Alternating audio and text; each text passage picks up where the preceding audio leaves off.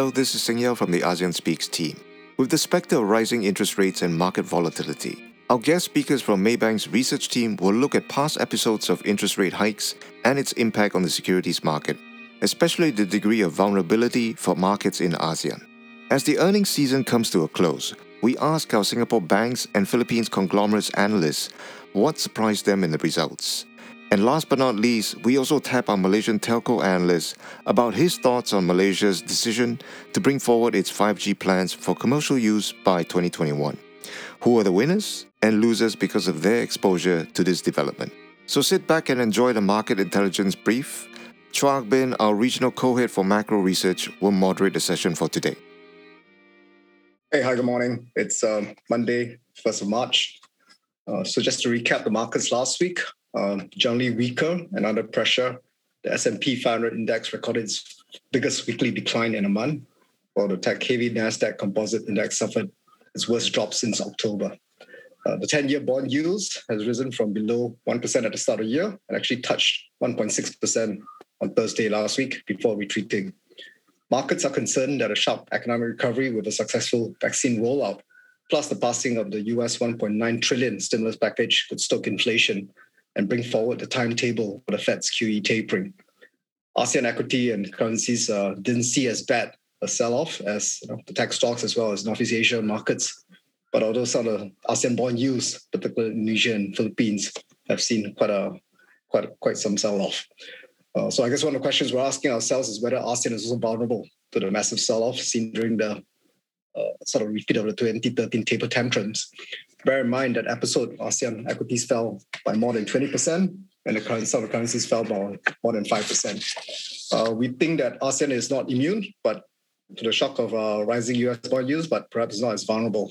Bear in mind that current account positions are healthier, foreign reserves have been rising, inflation is lower, and ASEAN never saw the massive foreign capital flows this time compared to the period preceding the 2013 taper tantrums. Actually, foreign ownership of ASEAN equities, particularly Thailand and Malaysia, are actually near historical lows.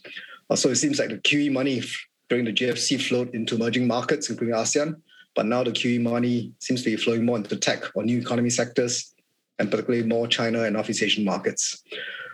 There is a possibility that markets may be overreacting to the risk of inflation and early tapering. Powell recently reminded the US senators that even when inflation does rise, the Fed wants it to see it above the inflation target for some time before tightening and raising rates. Currently, when we check Bloomberg consensus, markets is pricing in a tapering of QE in the first quarter of next year, and the first Fed rate hike only in 2023, which is still quite some time away. Our oil and gas analyst has raised the forecast of crude oil up by $10, so now it's 55 to 60 for this year. Inflation forecasts have therefore been adjusted for a couple of countries, including from Malaysia, to 2.6% this year from 2.1 earlier forecast. For the Philippines to 4% from the previous 3.8, and as well for Singapore headline now we're looking at 0.8%. So all still all picking up, but all I think still within the comfort zones of most of the central banks.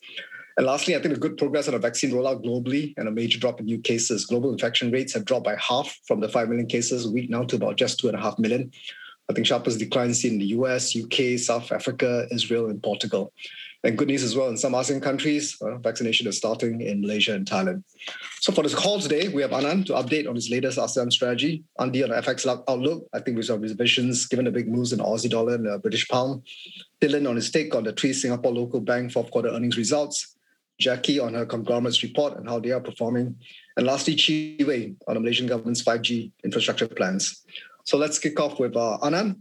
Anand, what are the main highlights and changes in your views in your latest ASEAN strategy fortnightly? Thank you. Good morning, everyone. So in ASEAN Plus for this edition, you get a very tangible sense of growing optimism among our heads of research across the region. 4Q reporting has been winding down over the last 2 weeks. Malaysia was pretty much the last country to have a slew of reports. And generally, the quarterly numbers have been either in line or ahead of analyst expectations pretty much across the region.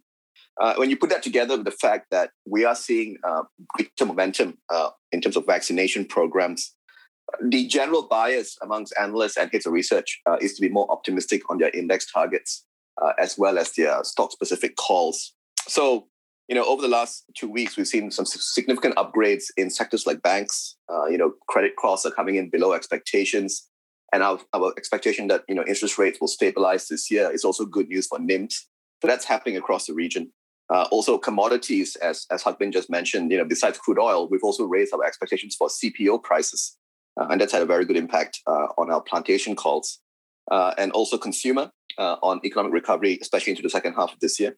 Tourism, we've been upgrading stocks like AOT in Thailand in expectation of a recovery in tourism once vaccination and herd immunity is more visible. And of course, tech.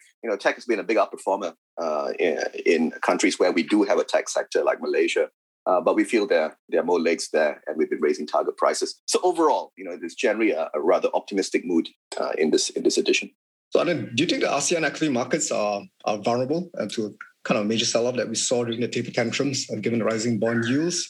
Looks like last week, ASEAN was pretty sheltered and actually held up pretty well. Yeah, I think you mentioned some of the fundamentals. Are supporting that low beta sort of resilience. Fundamentals are a lot better at the macro level compared to the last taper tantrum. And of course, foreign flows have been, foreigners have been selling some of these markets for years.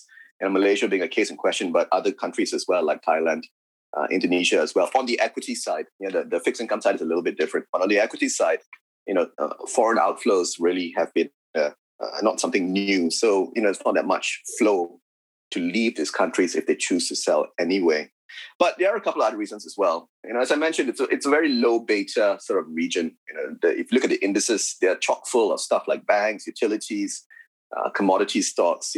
There's hardly any tech or new economy stocks which are highly sensitive to changes in discount rates, which is what we're seeing in the US now. People are factoring in higher discount rates, and that's having a huge impact on high growth stocks, especially tech stocks. No similar issue for the ASEAN indices or stock markets. And of course, valuations as well. We've been lagging for the longest time other major geographies like North Asia, the US, in terms of performance. So from a performance and valuation perspective, it does look attractive to hide in ASEAN. Low beta markets, very digestible valuations. That should be a very good combination for a defensive investor. And I think with finally, rising interest rates or stabilizing interest rates, at least, it's not bad news for everything or every asset.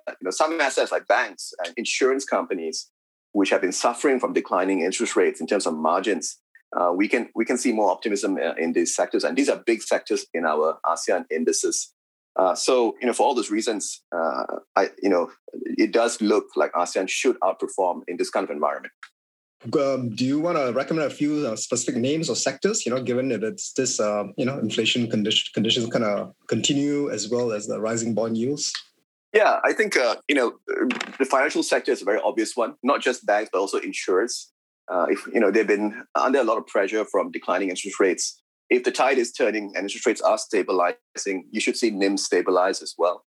And in terms of returns on their securities portfolios as well, that's their fixed income portfolios, the returns should be a lot more stable as well. And not so much capital gains anymore, but in terms of interest rate increases and returns from the interest income from these bonds, that should be better as well.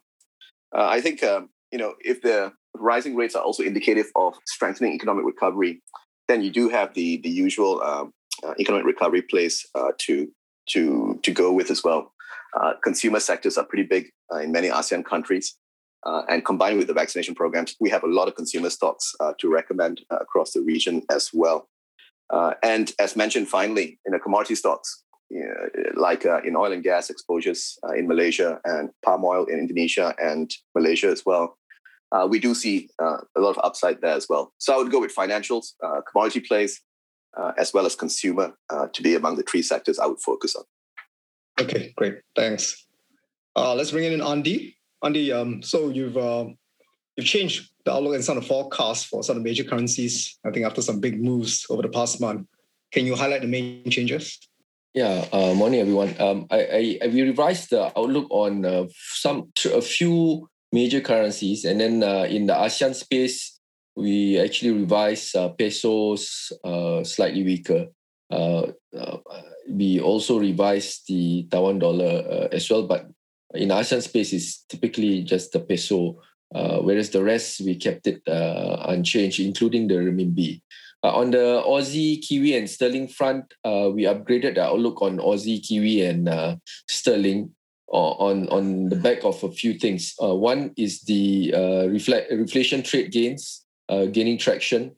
And I think Harbin highlighted it just now in terms it's reflected on the bond flows. Second is that's underpinned by accelerating vaccination progress and stronger economy indicators. Apart from cyclicality, I think vaccination progress also determines the winners and laggards in the FX front. And I think sterling is quite key. It's an outperformer on the vaccine front. So the lead premium from the vaccine front actually led that as well. And I think if some of the comments from the British officials, the central bank officials, highlighting to some extent fading prospects of a negative interest rate sort of policy may have helped as well. And then the fact that they also have a pent-up demand in terms of spending thereafter, because the consumer demand potential might actually help to boost growth as well. On the Aussie front, I think a lot of it is on the commodity sort of driven. If you look at the Aussie figures, we are actually revising Aussie up to end the year at about 82, 83 cents. One of the main reasons is, of course, the reflation story, but there's base metals have actually lifted it up, especially copper prices, risen about 17% as a result of that reflation theme in part. And also the fact that I think in terms of the policy front, there's still low risk in terms of any further increase in terms of risk of upswings in the policy. But there's still risks in terms of the Aussie-China tensions. On the peso front, we are actually revising it because of, I think, expectations of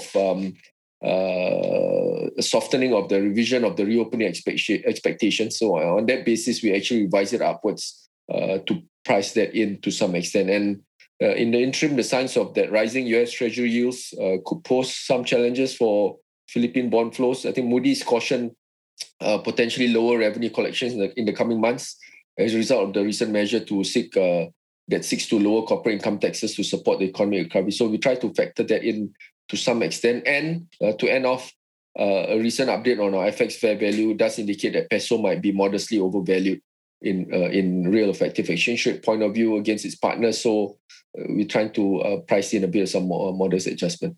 So Andy, I was looking back at 2013, taper tantrums, and just checking what happened to some of the ASEAN currencies.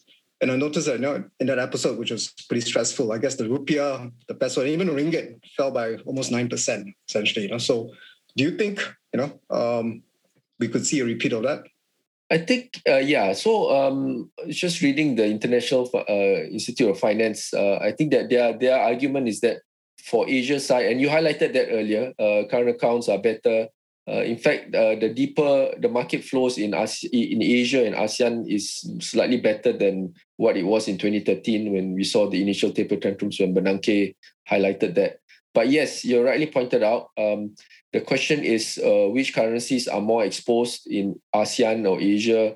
I would say Indonesia rupiah will be still exposed to some extent, although it's much better condition compared to in 2013. In terms of their dollar, reliance on the dollar in terms of funding is still there, but the question is how much more they can adjust if there's any surprise on the taper tantrum. Yes, ringgit, there is still some risk as well, but we probably are in a sort of different paradigm for ringgit. Ringgit in the past during the taper tantrum could move 10, 15, 20, 25 cents. But I think in current paradigm, ringgit might be a bit constrained in its move. So you might not see the same level of shifts as what we saw in the initial taper tantrum move in the first phase of the taper tantrums in 2013, 2014, 2015, the first sort of phase of taper tantrums. Thanks, Andy. So, Andy, Harbin, is Willianto here.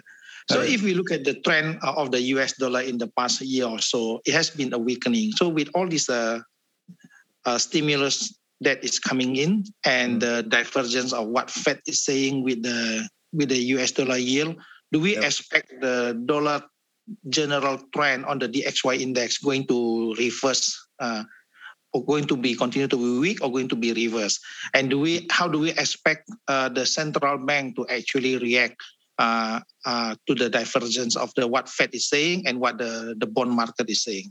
So for me, I think the 1.9 trillion is a massive relief bill. It's almost like 9% of US GDP, and I think we have folks like Larry Summers has come out to say that that is too big, right? That is 3 to 4 times the size of what was done right after GFC, and instead of a boosting growth, it could stoke inflation. So I think we have to watch for that. Typically, a big relief bill leads to a huge import demand for the US, and it actually weakens the US dollar. And because the demand for Asian goods goes up and supportive of trade. But if it's too much and ends up showing inflation, then the markets may start pricing in an earlier Fed tapering. Even though Powell has come out to say that that's still quite some time away.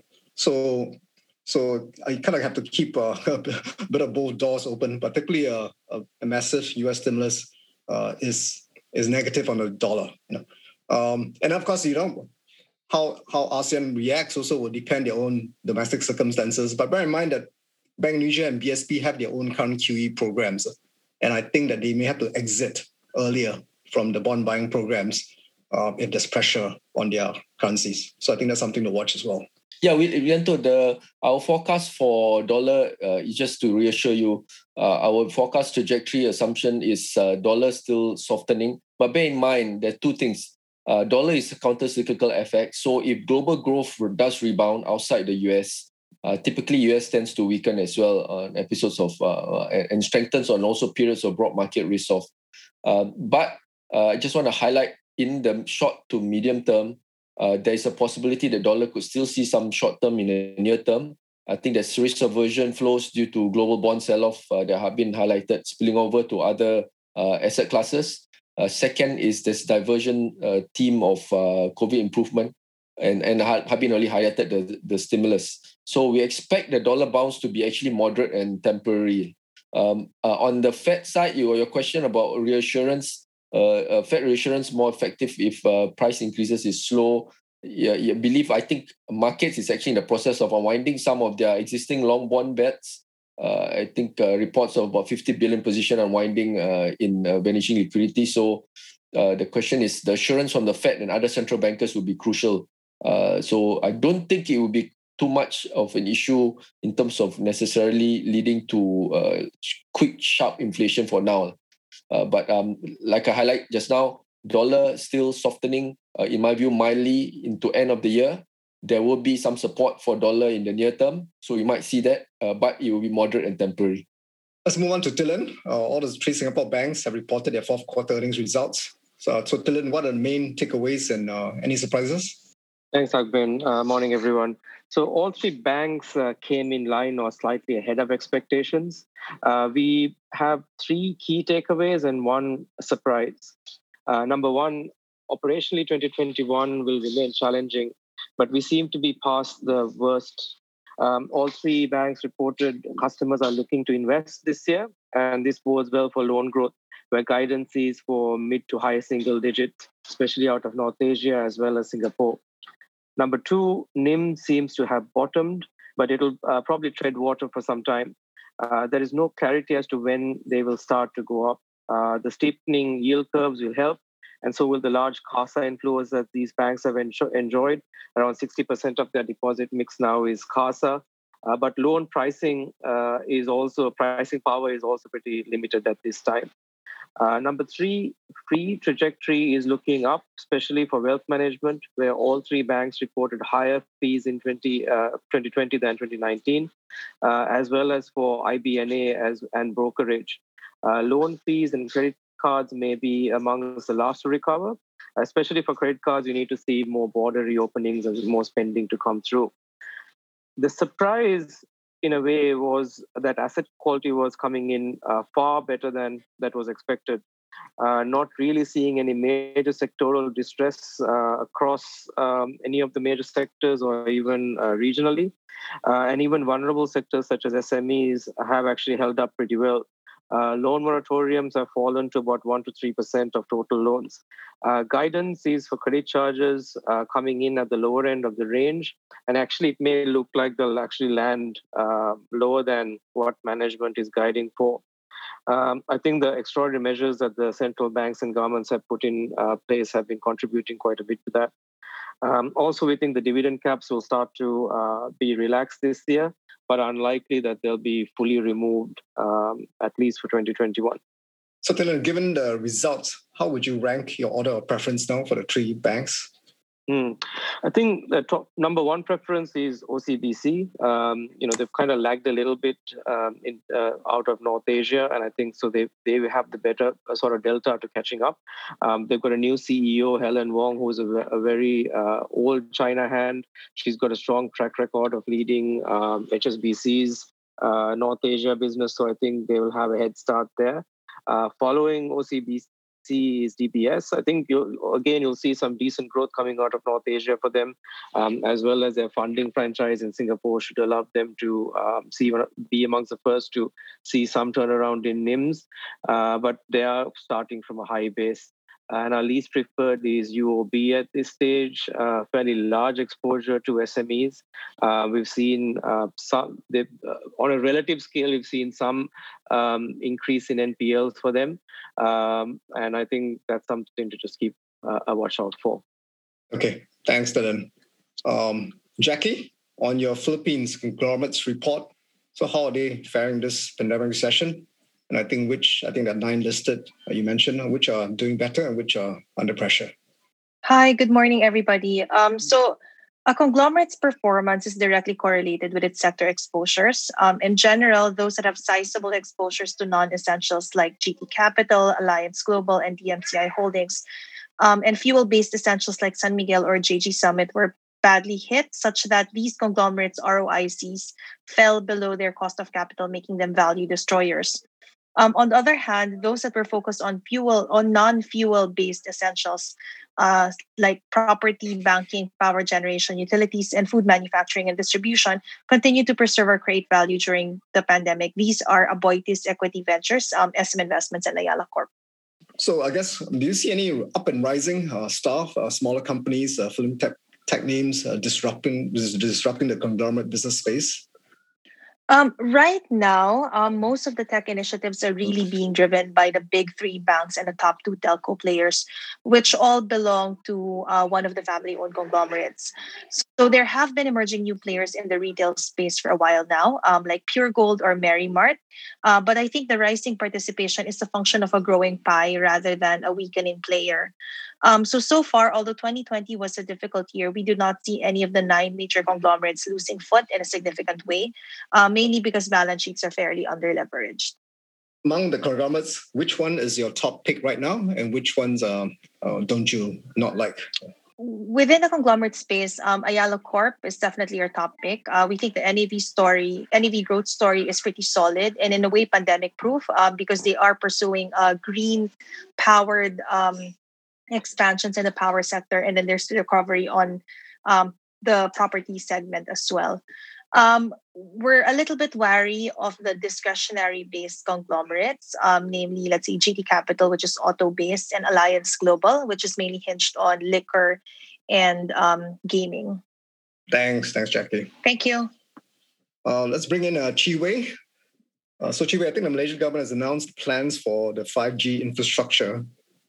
Could you explain, what this means really for the telcos and for us consumers?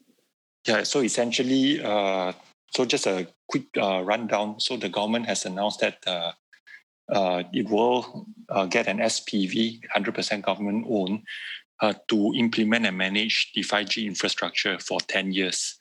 So essentially, they will operate via a wholesale model, meaning capacity will be sold to the telcos. So all telcos will be allowed access with the rates and terms being regulated. So essentially what it means for consumers, really not major difference. So essentially there will only be one 5G network. So there will be no network quality differentiation. So each of the telcos will, I suppose, just do their marketing In terms of what it means to the telcos, for the moment, it is a bit too early to say, given the lack of details. I think this move essentially caught all the telcos by surprise. So we'll need to wait for further clarity. So I guess what are the pros and cons of this particular SPV structure, and how does it compare with other countries? Do other countries have the same model, and what were the telcos expecting? The pros essentially from having this single infra co is that it minimizes duplication of resources. So of course, a 5G deployment can be costly. So just having one person to do it would probably be most economical. But the contentious point here is that whether this infra co needs to be wholly owned by the government. I think that one is at the moment creating quite a lot of debate. So in most countries, typically, 5G infra has been rolled out by the telcos themselves. Either one or two networks. So this what Malaysia is practicing is currently quite unique. This is typically a model, reserved for fiber deployment. Are you able to assess now which of the Malaysian telcos will benefit most from this kind of a 5G infrastructure design, and which may lose out? Yeah, so very conceptually, I think the clear beneficiary will be Telekom Malaysia. Essentially, 5G deployment will need fiber, and Telekom Malaysia is the largest fiber owner in the country. So definitely, you should see more higher fiber demand. In terms of losers, again, very superficially, if you think about it, with no more network quality differentiation, so meaning the telcos that currently rely on their superior networks would theoretically stand to lose out. So the likes of your Maxis, for example, which is perceived to have the best network quality for now, as well as the Celcom, which has the widest network coverage. So these two potentially on a relative basis, might lose out.